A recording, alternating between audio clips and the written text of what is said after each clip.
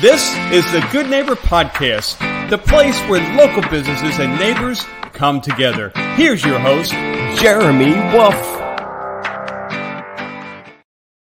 Hello, and welcome everyone to the Good Neighbor Podcast. I'm your host, Jeremy Wolf, and today I'm joined by Burny Pelsmajer.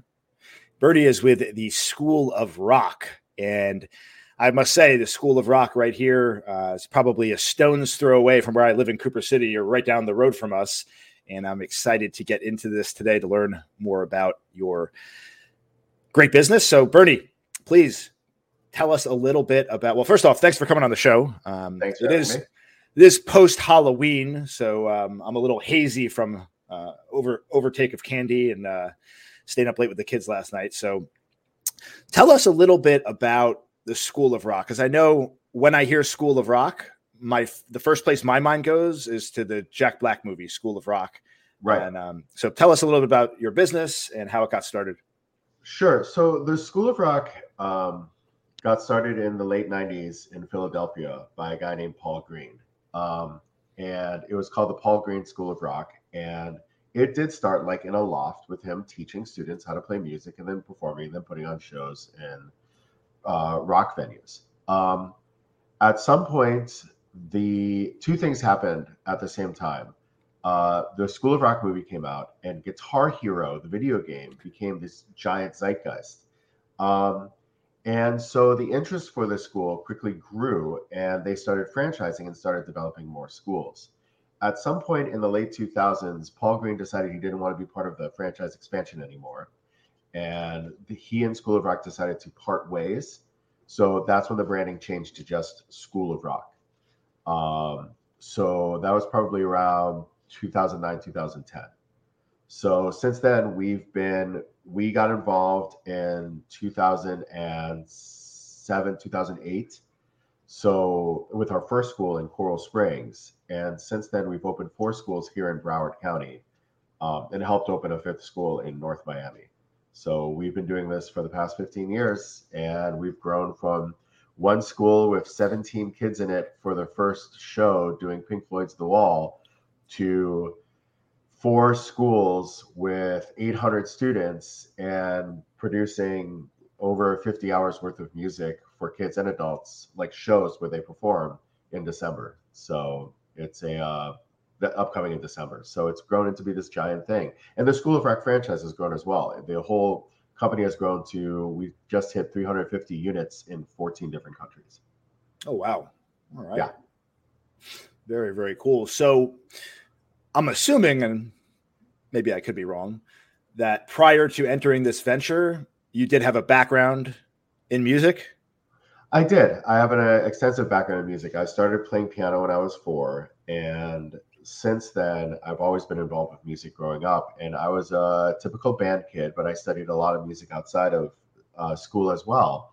I'm from Cleveland, Ohio. So I went to college to study jazz at Oberlin Conservatory, and then lived in New York for a number of years, just playing music, playing every kind of music you could possibly think of, from Latin jazz on the Lower East Side to Afrobeat to, reggae in Queens to funk and R&B was a lot of my bread and butter, and doing tours and doing recordings and things like that. Eventually I came down here. I've always loved teaching, and I didn't do a lot of it when I was in New York. So when I moved down to Florida, School of Rock was just opening, and I was like, oh, this could be something that's interesting. And I've been involved ever since. So piano is your main instrument? Piano is one of my instruments. I play 17 different instruments. Only 17? Yes, only 17, because I don't do strings like violins. I know I wasn't supposed to take that question seriously, but I don't. I don't play like strings like violins, and I don't really play brass like trumpet and tuba and trombone and that kind of stuff. But I play all the woodwinds. My main instruments were saxophone and piano when I did most of my touring and work in New York. But these days, I do most of my gigs when I play around town. I play either drums or bass, and occasionally I still keep my hand in playing like jazz funk gigs on keyboards and piano. Very cool, man. So it must be wonderful to be in a business that you've had a passion for since childhood, and now to teach and watch young students experience all the joy that music has to offer. That must be very rewarding for you. It is. I remember in the early 2000s, the backlash from the No Child Left Behind concept that came around was huge for arts programs in schools, in that it decimated them. I mean, it just absolutely wrecked them, because schools were being judged solely on their scores based on, reading, writing, arithmetic.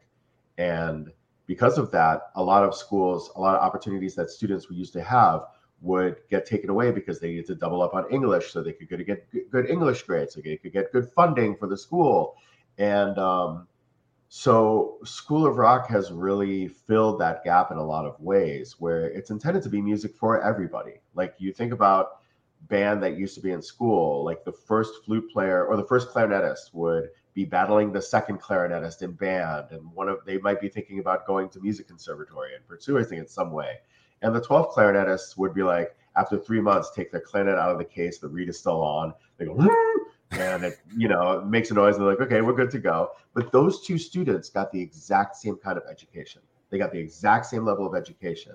And that's what School of Rock is. We have students have become professional musicians. We have students who play music as, pro-ams for the rest of their lives. And we have students who just had music in their life. So they learned all the life lessons that comes with the study of arts, and they learned about the Beatles, something they didn't know about before. Yeah, I think a lot of the public education system has it wrong. There is so much value to be had in the arts, in expression, getting out of your comfort zone, putting yourself in situations where you're vulnerable and truly expressing yourself. So many people have an issue doing that, myself included. I've played the guitar since high school, and I don't sing very well, but I enjoy singing when I try. But I still feel wildly uncomfortable after all this time getting in front of an audience and just letting my guard down and truly expressing myself. Sure. That's really when greatness comes out, is when you drop your expectations of what others think and you truly just let it go. And it's good stuff, man. Yeah, I mean, that it definitely speaks to what our program is supposed to do. Like, you have to think about it in the same ways that we think about sports programs, right? You're teaching short-term goals. A student gets a lesson. Next week, they have a lesson. They have an expectation for learning, so they need to practice. Because School of Rock is a performance-based school. Most of the students come to School of Rock and get a lesson, and they're working with a group towards a performance, even from being a non-playing beginner. And the idea is that being on stage and being in front of people conquers a lot of those things that you have fears or you have hesitation, and you learn from that. So getting on stage in front of people for the first time is very scary, but our young kids in the Rock 101 program, hacking through TNT and Tutti Frutti and like those kind of songs, like, it's, first of all, it's great, and it's ballerinas twirling in every direction, and that's okay, because they're still on stage. So they have to, they stand in one place and they play, and they get out and they're fine. But as they grow and as they continue to do it, they get more comfortable. So think about how that develops children outside of School of Rock. Like, a student has to do a presentation in class. 100%. They're constantly behind a computer, and they don't have real world experience being in front of people. Their comfort level goes down, and that doesn't prepare them for a future where they want to be successful to be in front of people. Yeah, absolutely. Helps in so many different faculties in life, from public speaking to just expressing your ideas without fear of what others think about it. It's so important. Sure. And I have to jump in. Like, the thing about School of Rock is we're focused on lauding a student for doing well. We're talking about not self-esteem, but we're talking about esteem. And it's gradated, because a lot of people thinking about esteem as this hard thing. But you have to think, like, a 7-year-old who plays their pentatonic scale for the first time and gets it done. It's like Christmas and their bar mitzvah all wrapped in one, right? But you have a student who's working on a 15-year-old who's played guitar for 6 years and is working on a Jimi Hendrix solo. You're like, yeah, that's good, but you missed these couple notes. You can get it together. When they get it together, they feel that sense of accomplishment that they've earned. They did the work. they earn the reward, and then they do it in front of people and getting lauded for doing something well. Like, we're not praising people just for existing. And we definitely don't talk about talent. Talent is the worst. Like, you think about talent makes you not work. Makes you Working lazy. at something is how you get better at. Talent always ends. There's always a point where talent isn't going to carry you anymore. So learning how to work and learning how to get through that, that's a life lesson that, music or not, anybody can take with them. Indeed, hard work will always triumph over just talent. If you look at the best performing athletes or musician, anybody in any trade, they're wonderfully talented, but they also work harder than everybody else, and they wouldn't be where they're at today without the effort and the work that they put into it. So I'm curious, I want to get a little bit of your feedback. What would you say to somebody like me? Again, been playing the guitar now for 25 years, I guess. I don't know, however, it's been a long time. And I never studied music. And Sure. I have a pretty good level of technical ability, but when it comes to sitting down and playing with other musicians, I don't know what key I'm in. I don't know what chord to play. So you could play a chord progression. I don't know what notes go over it. So it's very uncomfortable for me. And I was starting to look into the cage system a little bit to try to, is that a good place to start for me, or have any recommendations on how I could bridge that gap? Because I feel like if I could fill that missing piece, I could be really good at this. And it's just, that feels like the missing piece. So it's interesting you say you haven't studied music, because you've studied music. You play music. Music is played with a physical instrument, and you play music, and music is created, and you play with your ears. So you have studied music. So let's rather than diminishing that or thinking that that's somehow unimportant, let's use that as a springboard for the other things that you could learn. Yes, the cage system is a guitar-specific way of studying, like, how notes work with each other. And it is a great place for people to learn. But the first place to learn is just simply learning where your notes are on your fretboard, and learning like the scales that go along with the chords. So you know that you're playing an A minor, you should be working these kind of notes, because that scales and chords work together. Like, they're not these things that are just in space that you're supposed to learn. And again, not to bring the School of Rock back into the conversation, but it's very much like a applied theory sort of thing. Like, when we teach a student, we want them to learn, like a beginner student would learn I Love Rock and Roll, right? And they learn this riff, and they're like, okay, you learn this riff, and we're teaching notes. That's, E, D, B, A, G, right? Okay, so you learn this riff. Okay, cool. Now you learned it. Those notes are called your pentatonic scale. Now you have a context that you learned a scale in. Now you know how to apply a scale in the future. You understand? That's why now you understand why we learn how to practice a scale. So learning the technicality of practicing your scales is important, but learning how to apply them when you're soloing is also important.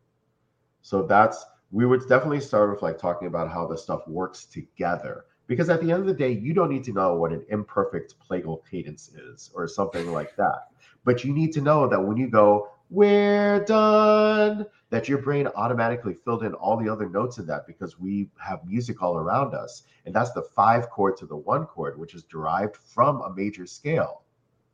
You see what I'm saying? Like, that's the way we start. With understanding how it's applied is how you truly understand something. Very interesting. I might have to come over to your to School of Rock to get some lessons as well. I actually learned something new the other day. I was at my son's friend's birthday party, and I was speaking with one of the fathers. We were talking about how we both play the guitar, and he mentioned that he has attended the School of Rock. I didn't realize it was also for adults, and he got some good things out of that. And he said that they practiced there and actually went out and played gigs or played at bars with the group, which is pretty cool. That's correct. Rock shows at rock places taught by musicians who are actual musicians is part of the pillars of School of Rock. So we don't hire teachers. We hire musicians who teach. And that's a big deal. But yeah, we have a very robust adult program. I think percentage-wise larger in our Florida schools, our Broward schools, than maybe in other School of Rocks, because it really speaks to like how we cater to adults. I mean, you're an adult, you have kids and a job, right? You don't have time to grind out 2 hours a day. Or if you're like, I don't, like if a 13-year-old is going to tell me, I don't like the Doors, I'm like, shut up and go do a Doors show. Like, this is school. Like, go do the Doors. If an adult is like, hey, I really dig Clapton and I don't really like metal, we go, yeah, okay. because you're an adult. Like, that's fine. Like, there's still stuff you can learn. You know what I mean? Yeah. But yeah, they do shows. It's a safe space for people to learn. Like an adult going to a jam session, like you learn a song and you go to the jam session. Like, okay, I want to play this song with the professionals. And for anyone who's just listening, those are large quotation marks. And so for you to be like, okay, so I learned this song. I want to play Sweet Home Alabama. And all the professionals are like, oh, like they're 13, like again, 13-year-olds being like, oh, I have to clean my room. We have to play Sweet Home Alabama. It's like, shut up. Who cares? The guy learned a song. Let's play a song. That's Celebrate it. That's what we are there for. So you have a space where you can perform and learn and grow at your own pace. Like if you're like, I don't know how to play and I'm just learning, there's still a space for you. You might not take all the solos, but you can still play along with other people, which teaches you something how to play music. You can't play basketball by only shooting free throws, right? You got to play with other people. Music is the same thing. Even if you're just learning, you should play with other people so you can learn how it all works together. How can we learn more for anybody out there that has kids that's interested in your programs, or anybody like me that is, looking to hone their craft? How can we reach you? Please share your address, website, contact information.